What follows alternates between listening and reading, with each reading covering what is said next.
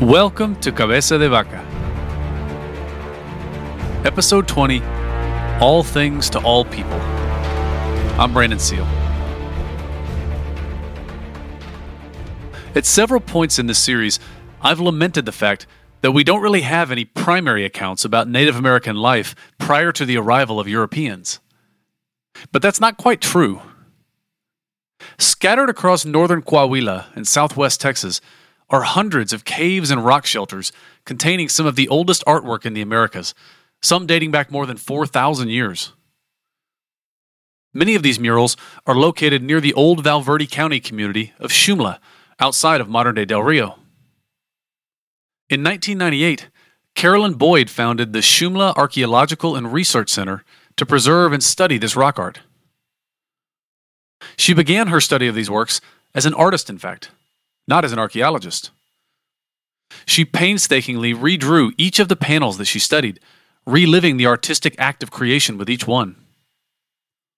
Later, she supplemented her hand drawings with 3D laser mapping, drone mapping, portable X-ray fluorescence, handheld digital microscopes, and more. Over the course of years of study, what she and her team discovered was that the colorful pictographs were more than just the primitive taggings of Stone Age graffiti artists. For one, they were compositions of impressive scale that, quote, span as much as 150 meters long, 15 meters tall, and contain hundreds of figures. Of the 76 murals documented by Shumla Archaeological Research and Education Center, 34 extend greater than 3 meters from the shelter floor and required a ladder or scaffolding to produce, end quote. And by the way, I'm quoting extensively in this episode from Carolyn Boyd's work, the most recent of which is the 2016 book called White Shaman, published by UT Press. Another clue to the panel's significance was in the pigments with which they were painted. To outline their compositions, the artists often used precious red ochre, for example, something which Cabeza de Vaca actually had been a merchant for back when he was trading along the Texas Gulf Coast. Other times, the red pigment was made through a much more laborious method of grinding yellow siltstone and burning it, the fire then imparting a red color to the rock and imbuing life and energy into it. The binder for the paint, more often than not, was made from deer tallow, a nutritionally dense and yet very scarce food for the inhabitants of this region. Which is to say that these drawings represented real sacrifices of time and caloric resources by these people who were living most of the time on the edge of starvation, as we've seen in Cabeza de Vaca's years of privation. But most significantly, what the Shumla research team slowly uncovered was the real compositional complexity in these works. Quote, for example, figures often are portrayed with a series of lines entering or emanating from open mouths. These lines represent sound in the form of speech or song, and they represent breath or a sense of smell. And pay attention to this part. To differentiate between inhalations and exhalations, or sound emanating from an open mouth, artists altered the direction of the brushstroke, end quote. That is really subtle and masterful. Furthermore, features of the rock are often incorporated into the murals to create 3D effects. For example, in the way that figures appear out of and disappear into crevices. And some of the caves even seem to have been selected for their unique acoustical effects, concentrating sound from throughout the canyon into one spot. And several of the works seem to exhibit some form of nuanced solar geometry, with the sunlight playing with the narrative displayed on the panel on different days of the year, further bringing the illustrations to life. And I find this part really interesting. In over 99% of the panels studied, the pigments are applied in the same order. First black, then red, then yellow, then white. What this means then is that the people viewing the rock art probably also knew this order, so they could recompose the panel as they looked at it, almost as if the different colors were appearing onto the stage at different times. These weren't just 2D or even 3D images. These were the equivalent of pre-Columbian movies.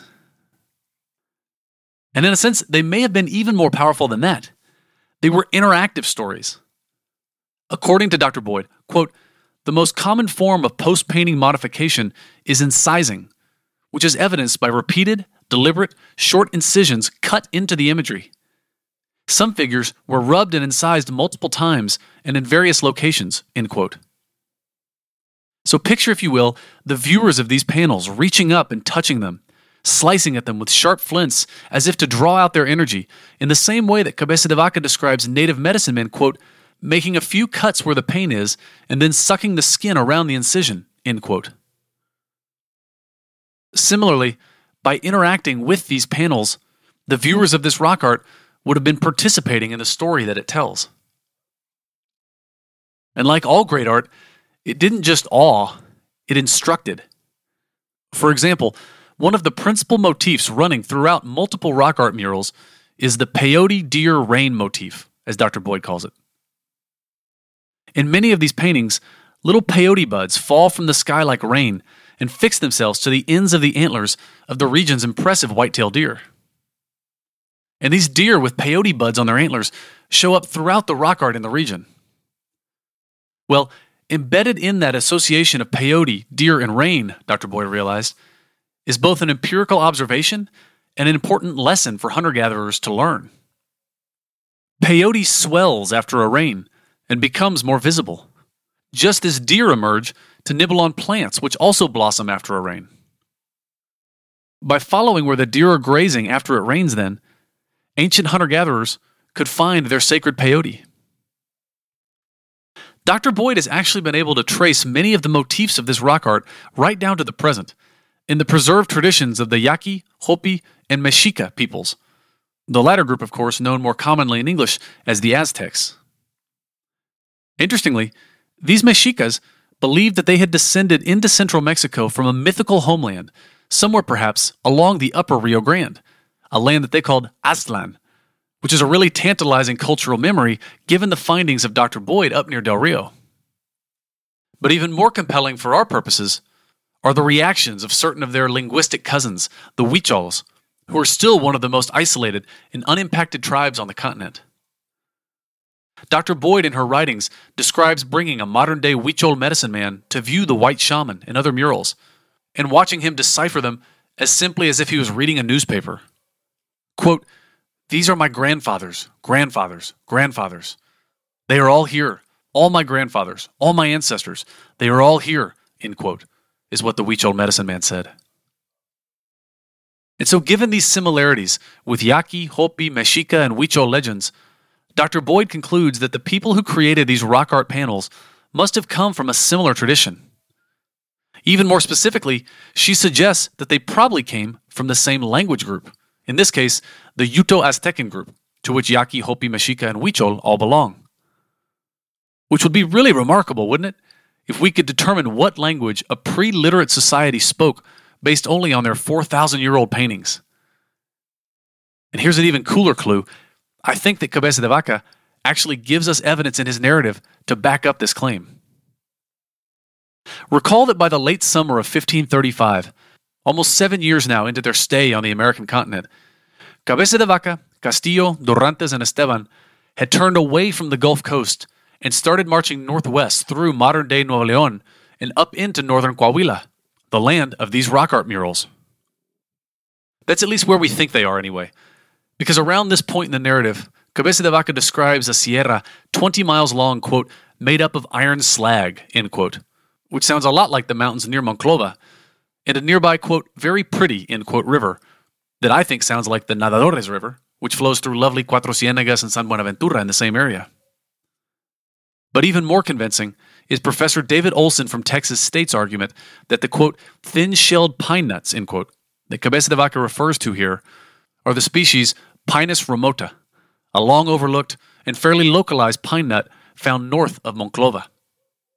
By the way, Professor Olson is actually a professor of physics and astronomy, not history or biology or anything, but he's a fellow Cabeza de Vaca fanboy, and his next Cabeza de Vaca article, he told me, will attempt to use astronomical clues to date parts of Cabeza de Vaca's journey.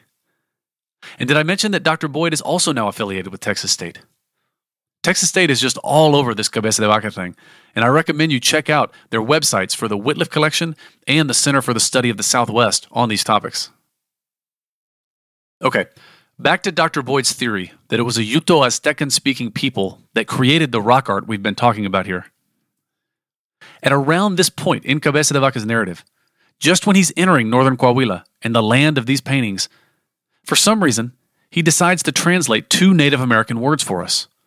The only 2 Native American words, in fact, that he gives us in the entire text. And oddly, he doesn't really give us a context for these words. He just offers them to us in what seems like one of his characteristic anthropological asides. One word is arraca, which he says means come here, and I can't really make much sense of that. But the second word is much more intriguing. Sho, he tells us, was these people's word for dog. As soon as I mentioned this to Dr. Boyd, she stopped me. You've just told me what language they're speaking, she said. The Mexica word for dog is xolotl, sometimes xolo for short, like the Tijuana soccer team. But even more interestingly, Dr. Boyd continued, in Mexica mythology, it was a dog deity who led the sun into and out of the underworld each night. Is this the role that Cabeza de Vaca, Castillo, Dorantes, and Esteban had assumed for their Native American followers? Were their followers calling them Sho as they guided them through the sierras of northern Coahuila, lighting the way through the darkness of some unknown lands? If you'll bear with me, I'll take this even one step further. The most prevalent motif that Dr. Boyd finds in the rock art of this region is what she calls crenellated arches. The murals are just chock full of quasi-geometric arches, often with a, quote, opening at the center of the arch and a skeletonized anthropomorphic figure located above, below, or behind the arch, end quote. The skeletonized figure represents a shaman, a medicine man who has learned to see himself right down to his core, right through to his own nakedness, as it were. And Dr. Boyd argues that the arch represents these people's worldview of, quote, a universe that consists of various layers, with a supernatural realm below the Earth's surface, end quote. That may be, after all, why all these paintings are always found in caves, the portal between the subterranean and the surface world. Quote, they exist in a liminal place between the feminine earthly forces of the rock and the masculine solar forces acting upon it, end quote.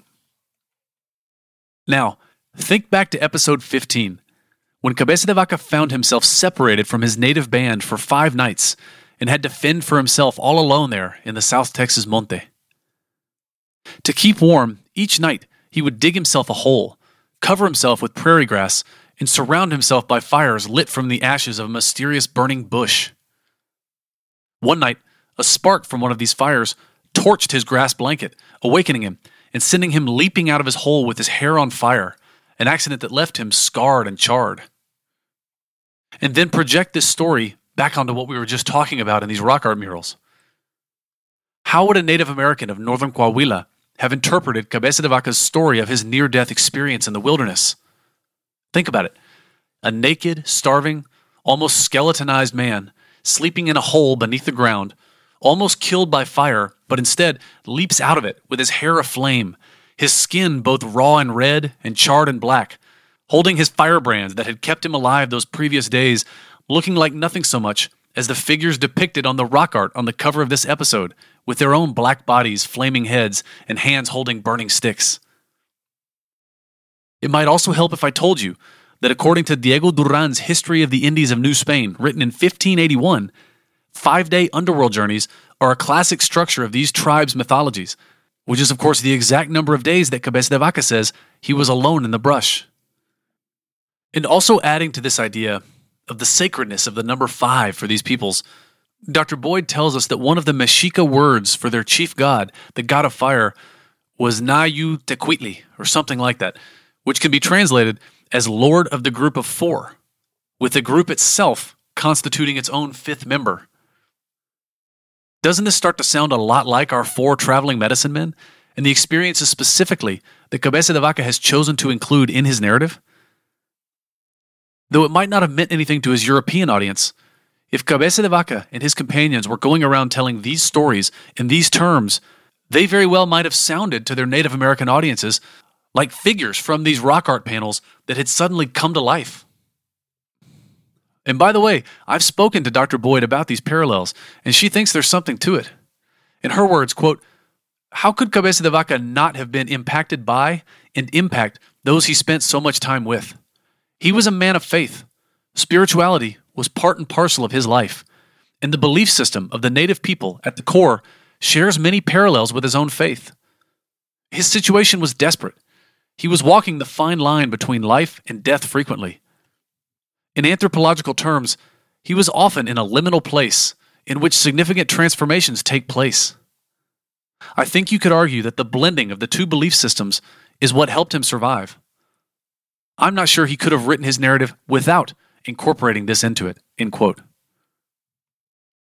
What's really funny to think about is that this hybridization of belief systems is all going on as this tug of war is also continuing between these 4 expeditionaries chasing rumors of agricultural societies up ahead and their dozens of Native American followers who had their own priorities, which unfortunately will probably always remain hidden to us. I like to imagine at this point in the narrative that maybe they're trying to pull these 4 expeditionaries up into their spiritual heartland, this holy land of theirs to which they had been retreating for thousands of years on spiritual journeys, to maybe test these 4 new medicine men.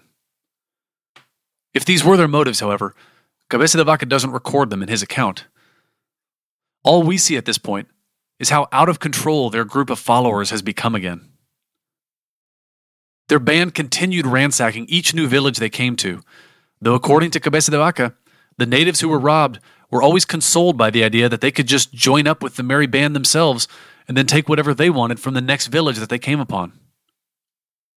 And a bit counterintuitively, their marauding band actually seemed to be bringing peace to the land. Quote, "Throughout this whole land, those who were at war suddenly became friends and came to receive us and bring us everything they had," end quote. Whereas normally, the peoples of the barren Sierra Madre warred with each other continuously for the meager resources of the region, now they just willingly gave up everything they had and peacefully stole it back again from the next village. But eventually, the band had acquired so much stuff that they couldn't even carry it all. So they started just dropping what they didn't want and leaving it behind, their trail through the region now marked by their unwanted loot. In a world of scarcity, it's not hard to understand the attraction that a curious moment like this would have had on a poor hunter-gatherer who had never ranged more than a few dozen miles from his home and whose most valuable possession, perhaps, was a rabbit club. And so the band continued to attract new followers until it reached now into the hundreds. And once again, the expeditionaries felt totally out of control. Quote, "The number of our followers became so great that we couldn't control them," end quote. Of course, they didn't have much incentive to stop them either. The ransacking mob had an irresistible Ponzi scheme logic to it that kept the party moving. Of course, they didn't know where they were moving toward, but for the 4 expeditionaries who had been stuck for so many years along the Texas coast and in the South Texas brush, any movement was welcome. One day, after one of their ritual ransackings here in northern Coahuila, some of the natives came into possession of a cast copper rattle with a face. This was a truly rare find for this part of the world, and they gifted it to Andres Dorantes. It was unlike anything the 4 expeditionaries had seen since they had found a golden rattle in the first native village that they found in Florida. Cabeza de Vaca doesn't dwell on the peculiar coincidence of the 2 rattles bookending their journey up to this point, and actually he uses different words in Spanish for each of them. But also he and his companions were more intrigued by what the worked copper bell suggested: an advanced civilization somewhere nearby. The expeditionaries asked where the rattle had come from, and they learned that it had come from the northwest. They prevailed upon their followers to continue moving northwest, even though now most of their followers were well outside of their own home ranges. But for the 4 expeditionaries at least, they were chasing now a pretty overwhelming set of evidence that suggested to them some kind of agricultural society up ahead. And as they kept traveling, they kept running into new villages, larger and larger villages, 50, 100, 200 lodges, again suggesting a much denser native population than later Spaniards would find when they labeled this region despoblado, or unpopulated. And their party continued to draw new recruits from these villages, reaching now into the thousands. According to the expeditionaries, at its peak, their movement numbered 3,000 or 4,000 people. All this in a region where the largest community they had yet encountered had maybe a couple hundred living souls in it. It's hard to overstate here how radically life had changed for Cabeza de Vaca, Castillo, Dorantes, and Esteban in the last 12 or 18 months. Their dizzying rise in status and the speed with which they were now storming across the land was so unexpected and so far from anything that they could have planned that you can understand why they saw the hand of God in it. But as they and their now thousands of followers followed the slope of the Sierra Madre northwest toward the Texas Big Bend region, their movement began to severely strain the landscape. This fear of overtaxing the landscape, like an enormous buffalo herd grazing the grasses down to the roots, pushed them forward. But also, there were more and more encouraging signs pulling them forward as well. Beads, plumage, more gourds. Finally, their scouts started coming back to them with reports of an enormous civilization up ahead. A civilization of 10,000 people, maybe more, who planted crops and lived in stone houses. On the next episode of Cabeza de Vaca.